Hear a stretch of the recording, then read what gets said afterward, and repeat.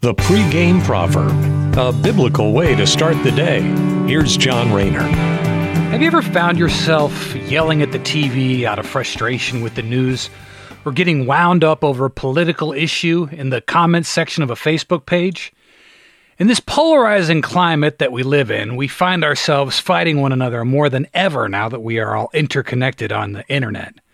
If we look at the elections of this last century, all sorts of mean-spirited narratives have emerged that people like to fight over. First, George W. Bush was a war criminal. Then Obama wasn't a U.S. citizen. After that, it was Trump who let Russia steal the election. Now it's Biden who stole the election.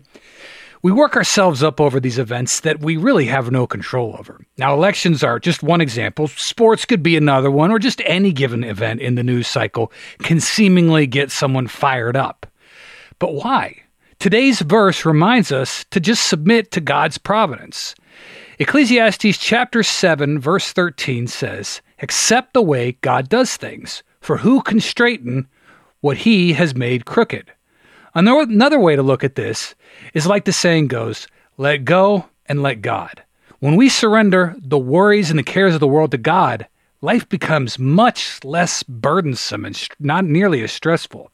And Christ also reminds us of this in the New Testament. And this is a great verse that we can remember when we find ourselves just being over anxious about events that we ultimately have no control over. So here's Jesus speaking in Matthew chapter 11, verses 28 through 30.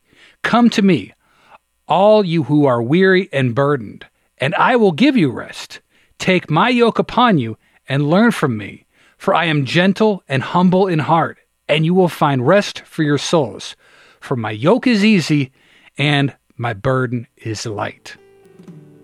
Thanks for listening, and have a great day. The pregame proverb with John Rayner. Look for it on all podcast platforms and have it delivered to your smartphone. The pregame proverb, proud partners of The Bar, the Biblical and Reformed Podcast Network.